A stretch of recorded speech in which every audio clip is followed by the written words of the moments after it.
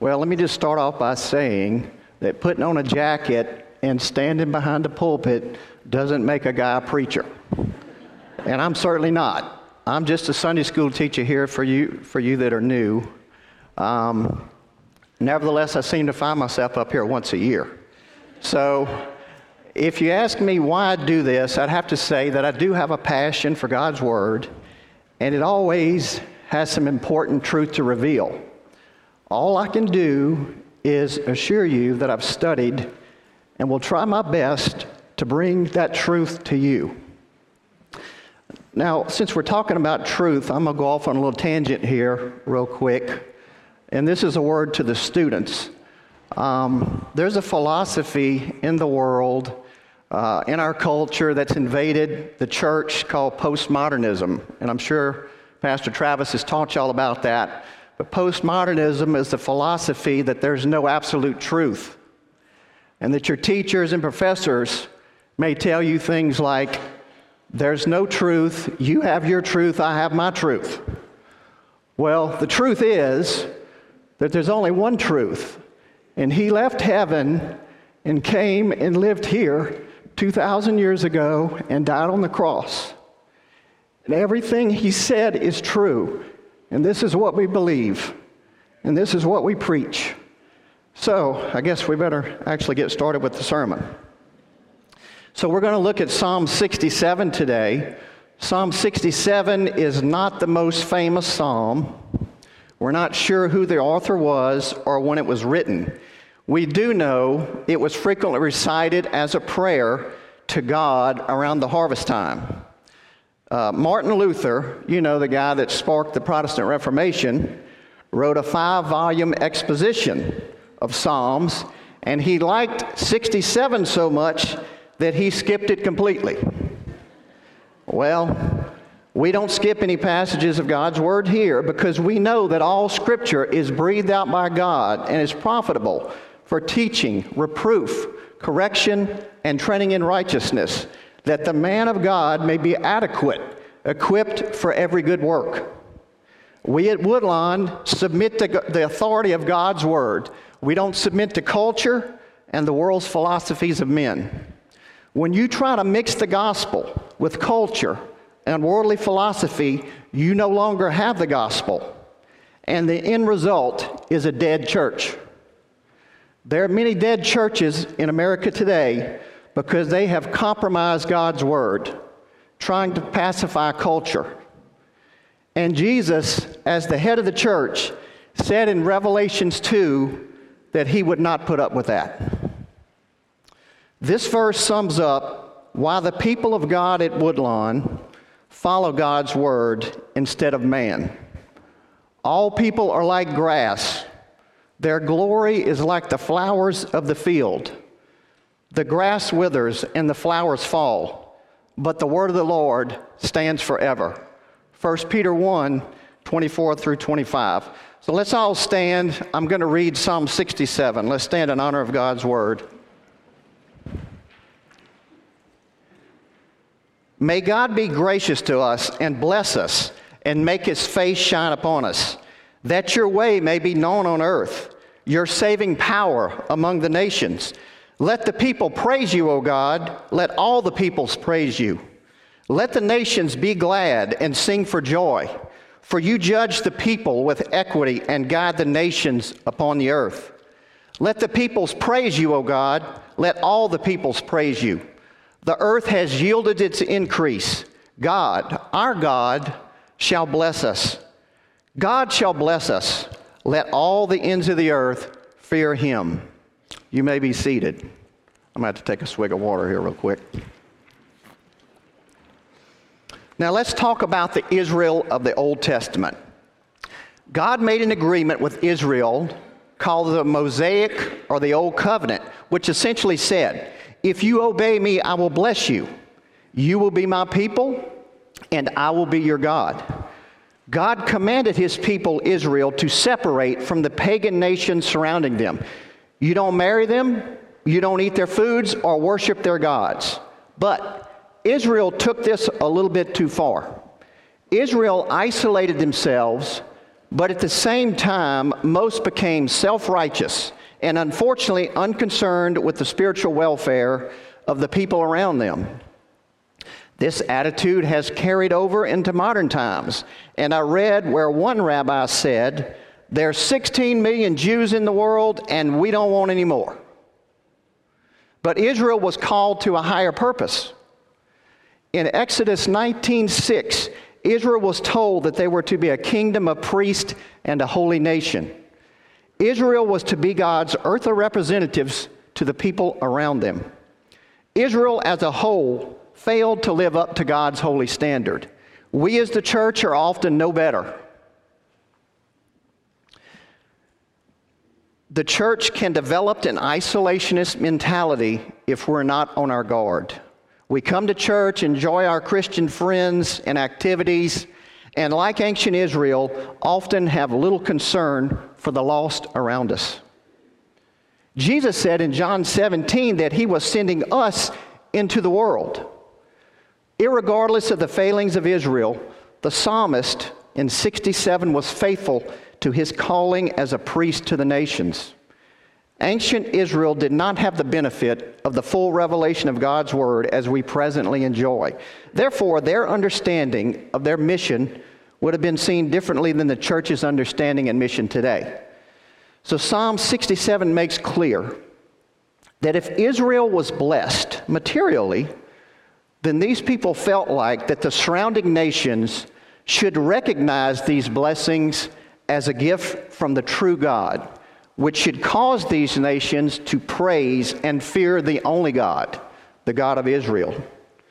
With the full revelation of God, we, the church, now know that the world was ultimately blessed through the seed of Abraham, the son of David, Jesus Christ. Peter, when speaking to the church, said this in 1 Peter, "But you are a chosen race, a royal priesthood, a holy nation, a people for his own possession, that you may proclaim the excellencies of him who called you out of darkness into his marvelous light." The principal mission of the people of God is to bring the knowledge of God to the people of the world. Now, Brother Lewis and Brother Travis always tell me that you got to have a main point for your sermon. So here's my attempt at that, and I'll go over it twice. God's people ask to be blessed to enable them to bless all people groups with the gospel of Jesus Christ. These people groups can then also experience God's salvation and in response, worship and fear him. I'll read that again. God's people ask to be blessed to enable them to bless all people groups with the gospel of Jesus Christ. These people groups can then also experience God's salvation and in response, worship and fear him. Let's look at this great psalm in detail. Verse 1 starts off, "May God be gracious to us and bless us, and make his face shine upon us." The psalm starts off asking God to be gracious and to bless his people. The language here is a part of a benediction taken from Numbers 6, 22 through 27, and I'll read that. "Then the Lord spoke to Moses, saying, Speak to Aaron and his sons, saying, Thus you shall bless the sons of Israel. You shall say to them, The Lord bless you and keep you. The Lord make his face shine upon you and be gracious to you. The Lord lift up his countenance on you and give you peace. So they shall invoke my name on the sons of Israel, and then I will bless them." This benediction was recited typically after each Sabbath service. The psalmist here uses the first part of the benediction in verse 1 of our psalm, but he changes the you to us. As a result, instead of a benediction from a priest, it is now offered as a prayer seeking a blessing for the people of Israel from the God of Israel. Our application is God uses Scripture to shape the prayers of his people. The first line of the prayer contains two words which explain what God's people are asking of God.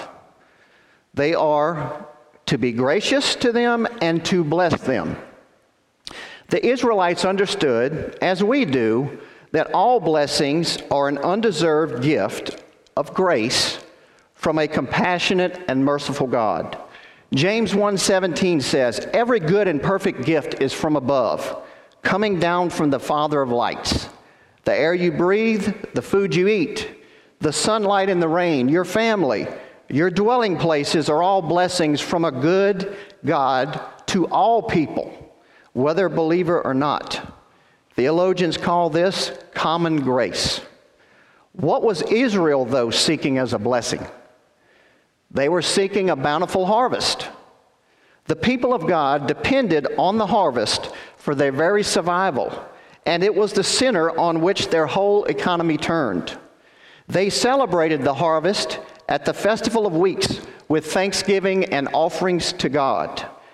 This verse below illustrates the importance of the harvest. It's taken from Isaiah 9:3. "You have enlarged the nation and increased their joy. They rejoice before you as people rejoice at the harvest." We got to see firsthand how fragile our economy and perceived well-being was during COVID. This should remind us how quickly God can bring us to our knees if He decides to withhold His blessings and bring judgment. The second phrase of the first verse is, "May His face shine upon us." Now, this phrase reiterates what's already been stated previously, and it does so using an anthropomorphism. Now, that's a fancy word that attributes a man-like characteristic to God to help us understand God better. We all know that God is spirit and He doesn't really have a face, but if we characterize Him with a face, we can somehow understand God better. God's face here represents the presence of God. If God's face is shining, it expresses that God is pleased and will bless. Whereas if God's face is hidden, it expresses His displeasure. So, the picture here we see is a smiling father giving the gracious gift of a good harvest to his children. We all like to be the recipients of blessings from God, but we should stop and ask ourselves, why are we asking God to bless us? Now let's move on to verse 2. "That your way may be known on earth, your saving power among the nations." Now we see the motive behind the blessing. Israel was asking God to bless them in order that they could be a blessing to the nations who would learn God's saving ways and worship Him. Two important words need to be defined here in verse 2. That is, know or to know. In Hebrew, this means to know not just intellectually, but intimately and experientially. In Genesis 4, we see the same word used. Adam knew his wife, and she conceived. I believe there's a lot of confusion today about what knowing God and being a Christian really means. And it's important we get this right because our eternal destiny depends on it. During Jesus' high priestly prayer in John 17, He said this, "And this is eternal life, that they know you, the only true God, and Jesus Christ, whom you have sent." Jesus said, if you truly know Him and the Father, you have eternal life. Jesus also taught that the greatest commandment was to love God. 1 John 4:8 says that whoever does not love does not know God, because God is love. We see the ones that truly know God are the ones that love God. In John 14, Jesus said that if you love Him, you will keep His commandments. Following the logic of Scripture, we understand that if you know Jesus, you will love Him and be obedient to His words. Don't misunderstand me. None of us obey Jesus perfectly because we all still sin, even as believers. But the attitude of the heart of the believer toward God is one of submission and obedience. There are people who claim to know God, but the only time God's name comes out of their mouths is when they take His name in vain. If this is you, I would encourage you to examine yourself to see if you really know God. Now a verse from Exodus 5:2. In Exodus 5:2, Pharaoh said, "Who is the Lord that I should obey His voice? I do not know the Lord, and I will not let Israel go." Pharaoh says, I don't know God, so I'm not listening to Him. Now, let's talk about the next important word in verse 2. The word is way or ways. Ways in the Psalms is meant to convey character traits of God, especially those that involve His activities in human affairs. The character trait emphasized in verse 2 is that God is a saving God. And let me just say, your saving power among the nations is the phrase that we're talking about. Nations here in Hebrew means Gentiles or all other people other than Israel. It's part of God's nature to save. And He saves always out of His grace and mercy, because nobody that He saves deserves it. Now, taken in context, most commentators agree here that the salvation that is being proclaimed is not just salvation from enemies, which we often see for Israel in the Old Testament, but salvation from sin and God's wrath, which is man's greatest need. Listen to these verses about salvation. Psalm 79:9. Help us, O God of our salvation, for the glory of your name, and deliver us, and forgive us our sin for your name's sake. Luke 19:10. For the Son of Man came to seek and save the lost. Salvation is so much a part of God's character that we see it in Jesus' name, which means Yahweh is salvation. Matthew 1:21 says, she will bear a son, and you shall call his name Jesus, for he will save his people from their sins. We understand that Jesus' first coming was to save people from their sin. You may be realizing that you don't know God, but you would like to know Him. To come to know God, one must first experience His salvation, which is what we've been talking about. Before anybody can be saved, they first must realize that they need saving. Romans 3:23 says that all have sinned and fallen short of the glory of God. We are all guilty of breaking God's laws and willful rebellion against our Creator. Romans 6:23 says that the wages of sin is death, but the free gift of God is eternal life through Jesus Christ our Lord. Our justice system says that a punishment should fit the crime. God's perfect justice demands that when you rebel against and offend an infinite, perfect, sinless, and holy God, then you deserve an infinite punishment. That is eternity separated from God in a place the Bible calls hell. Now, you may have heard the gospel message over and over, but perhaps today it's a little different. You suddenly realize, by the enabling of the Holy Spirit, who convicts the world of sin, righteousness, and judgment, that it was your personal sins that put Jesus, the infinite, sinless God-man, on the cross to bear the wrath of God and die for your sins. He suffered and died on that cross because He loved you, but it's you that deserves to suffer and die there. You understand that you can never measure up to God's standard of righteousness, which is perfection. So now what do? Romans 10:9 states that if you confess with your mouth Jesus is Lord and believe in your heart that God has raised Him from the dead, you will be saved. Now let's talk about the second half of this verse first. Believe in your heart that God has raised Him from the dead. God raised Jesus from the dead to show the world that the Heavenly Father approved of the work Jesus accomplished on the cross. As a lost person, you realize your only hope of eternal life, salvation, and knowing God is to turn from your sinful rebellion against God and by faith cling to the Lord Jesus Christ by placing your soul and everything that you are into His capable hands. You beg for His mercy and grace with every fiber of your being.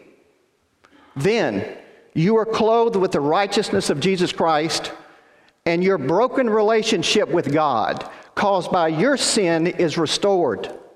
You can then truly say you know God and are now permanently one of His children. Now let's talk about this first phrase.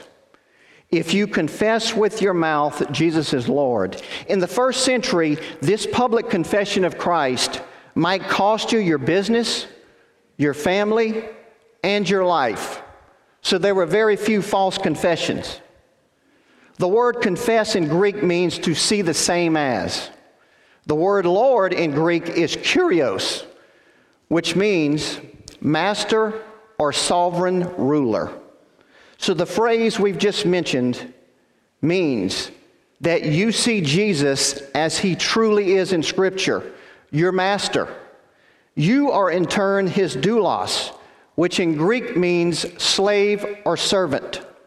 Nobody can claim Jesus as Savior without Him being their Lord, because when one repents of sin and asks Jesus to save them, they are turning away from their old Lord, sin, and turning toward their new Lord, Jesus Christ. We as independent Americans don't like to hear this, but everybody sitting here today is a servant. You're either a servant of Jesus Christ or you're a servant of your own sin.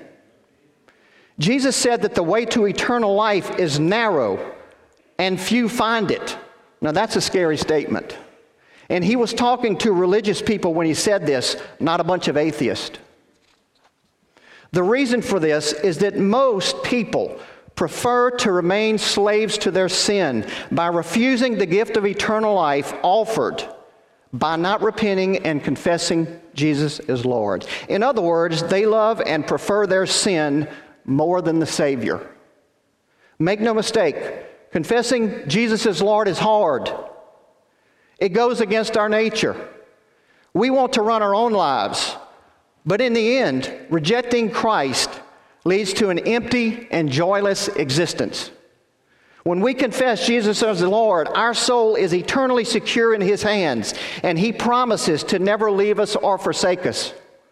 We can trust Jesus in this because Jesus is God and is incapable of lying. He said that those who believe in Him will never be put to shame. Jesus never did say, though, that life would be easy for us as Christians, but He did promise us His joy and peace.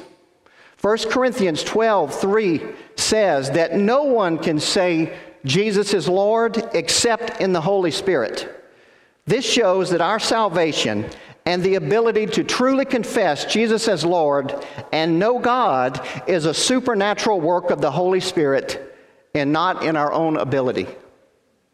I know this has been a long presentation of the gospel, but I didn't want anybody to leave here today without hearing and understanding the gospel of Jesus Christ.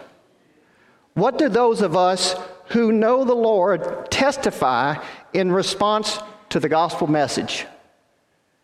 Jesus saves, and Jesus is Lord.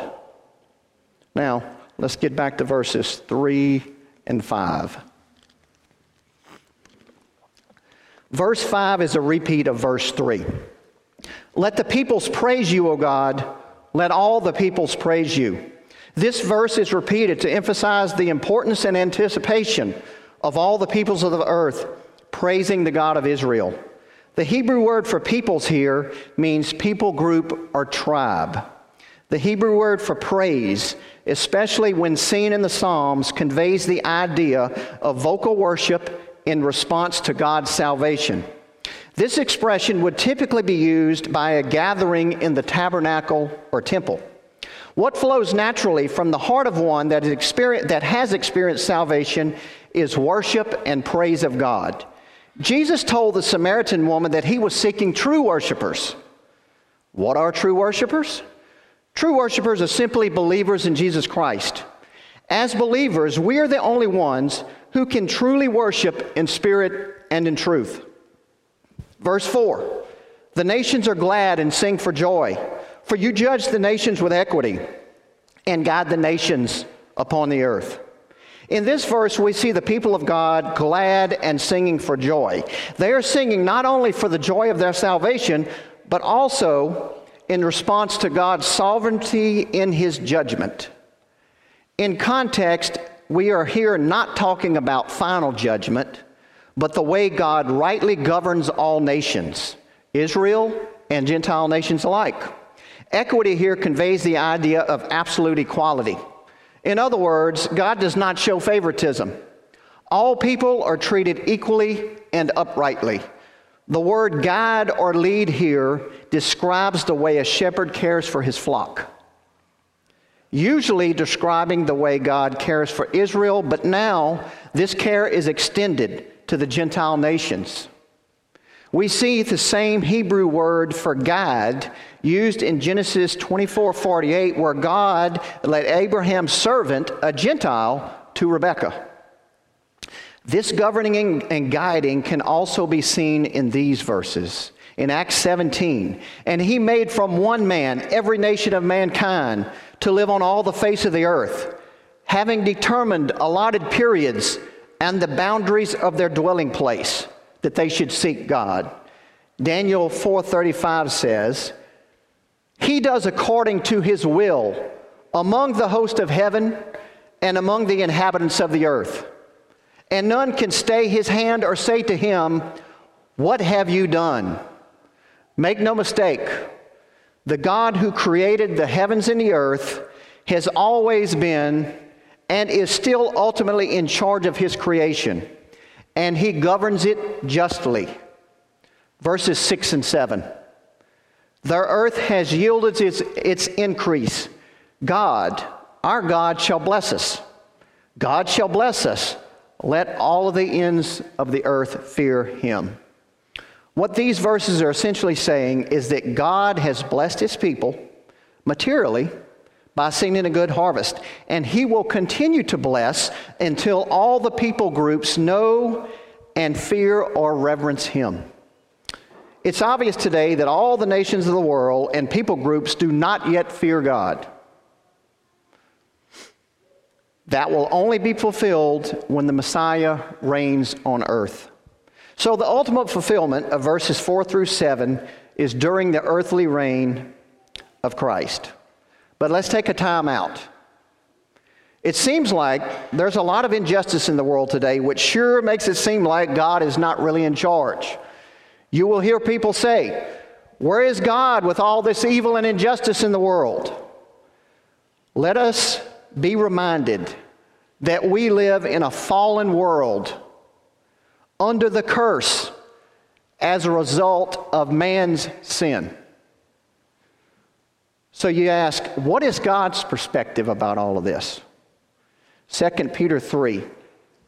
The Lord is not slow to fulfill His promises, as some count slowness, but is patient towards you, not wishing that any should perish, but that all should reach repentance. But the day of the Lord will come like a thief, and then the heavenly bodies will be burned up and dissolved, and the works that are done on it will be exposed. Don't be fooled. God's judgment is coming, and when it comes, it will be swift and severe. The fact that the judgment of God has not yet ultimately fallen is an act of mercy instead of injustice on God's part in His desire that all repent. You know, I don't know about you, but I get upset when I see people that hate God and blaspheme His name. And most of the time, I'm ashamed to admit it, but I wish that God would zap them into oblivion. But that's not the mind of God here. What did Jesus say? Love your enemies. The best way to love your enemies is to share the gospel with them. God wants us to realize that those evil people we want to zap are our mission field.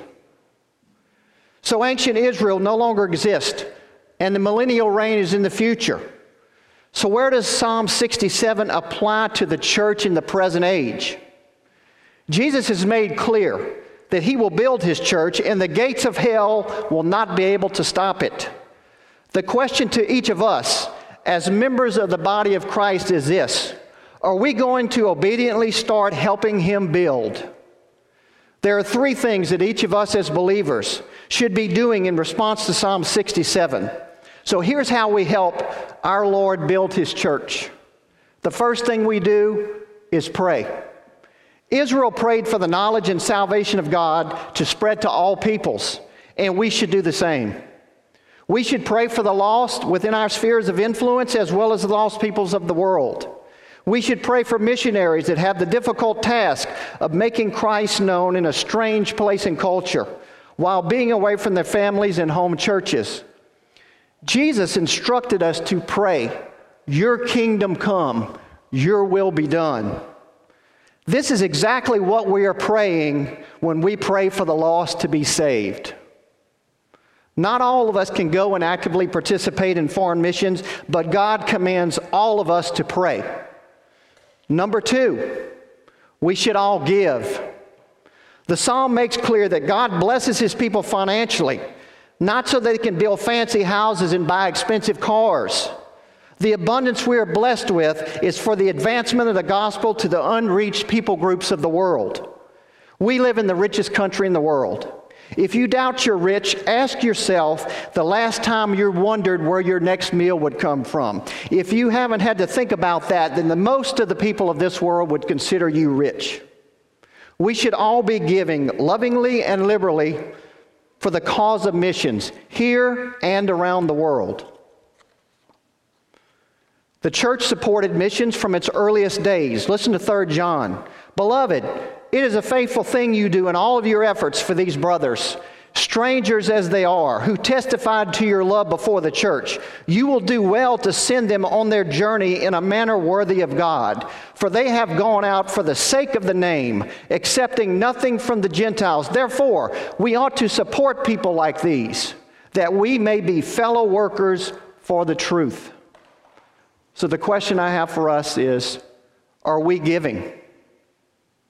Lastly, we're all commanded to go.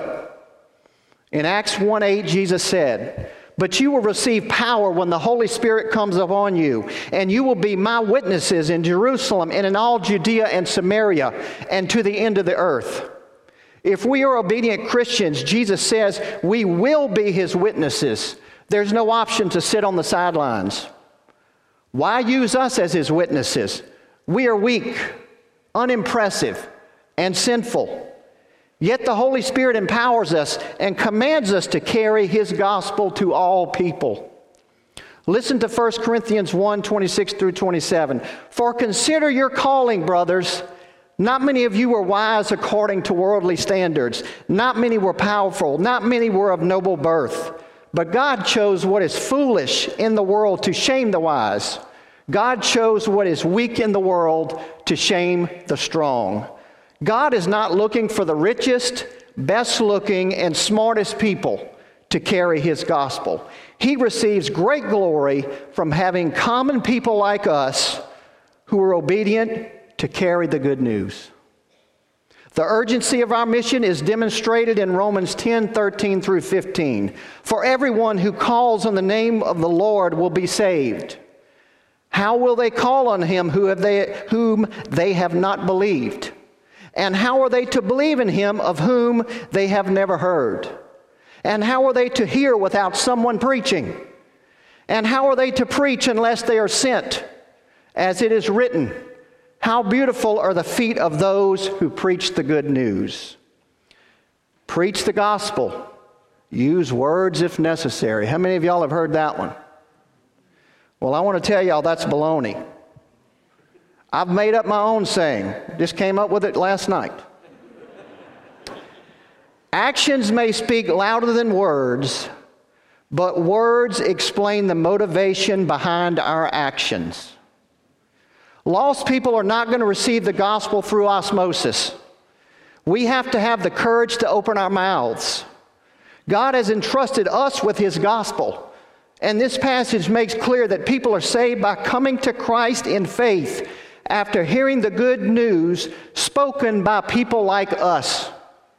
If we desire to have the nation see the saving power of our Lord and Savior, as Psalm 67 says, then we must be faithful witnesses. While not all of us are able to go to the uttermost parts of the earth, we all have family, friends, and co-workers that God has placed in our lives who are not believers. If we love these people, then what is more important than sharing the love of Christ with them?